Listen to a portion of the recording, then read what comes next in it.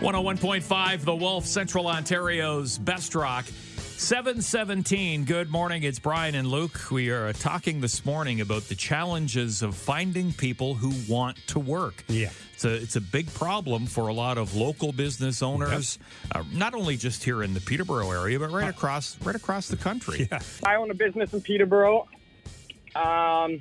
It is so hard to find workers. You would not believe. I've just started telling people to come in groups. They don't even show up. People say they want to work, and then they don't even show up for the shift, the first shift. It's like I just bring them in groups, 5 people, and maybe one of them shows up. Oh, man. Wow. That's unbelievable. Yeah, it's like, and I mean, I've owned a business in town for 10 years, and it is worse now than it was, but... Yeah.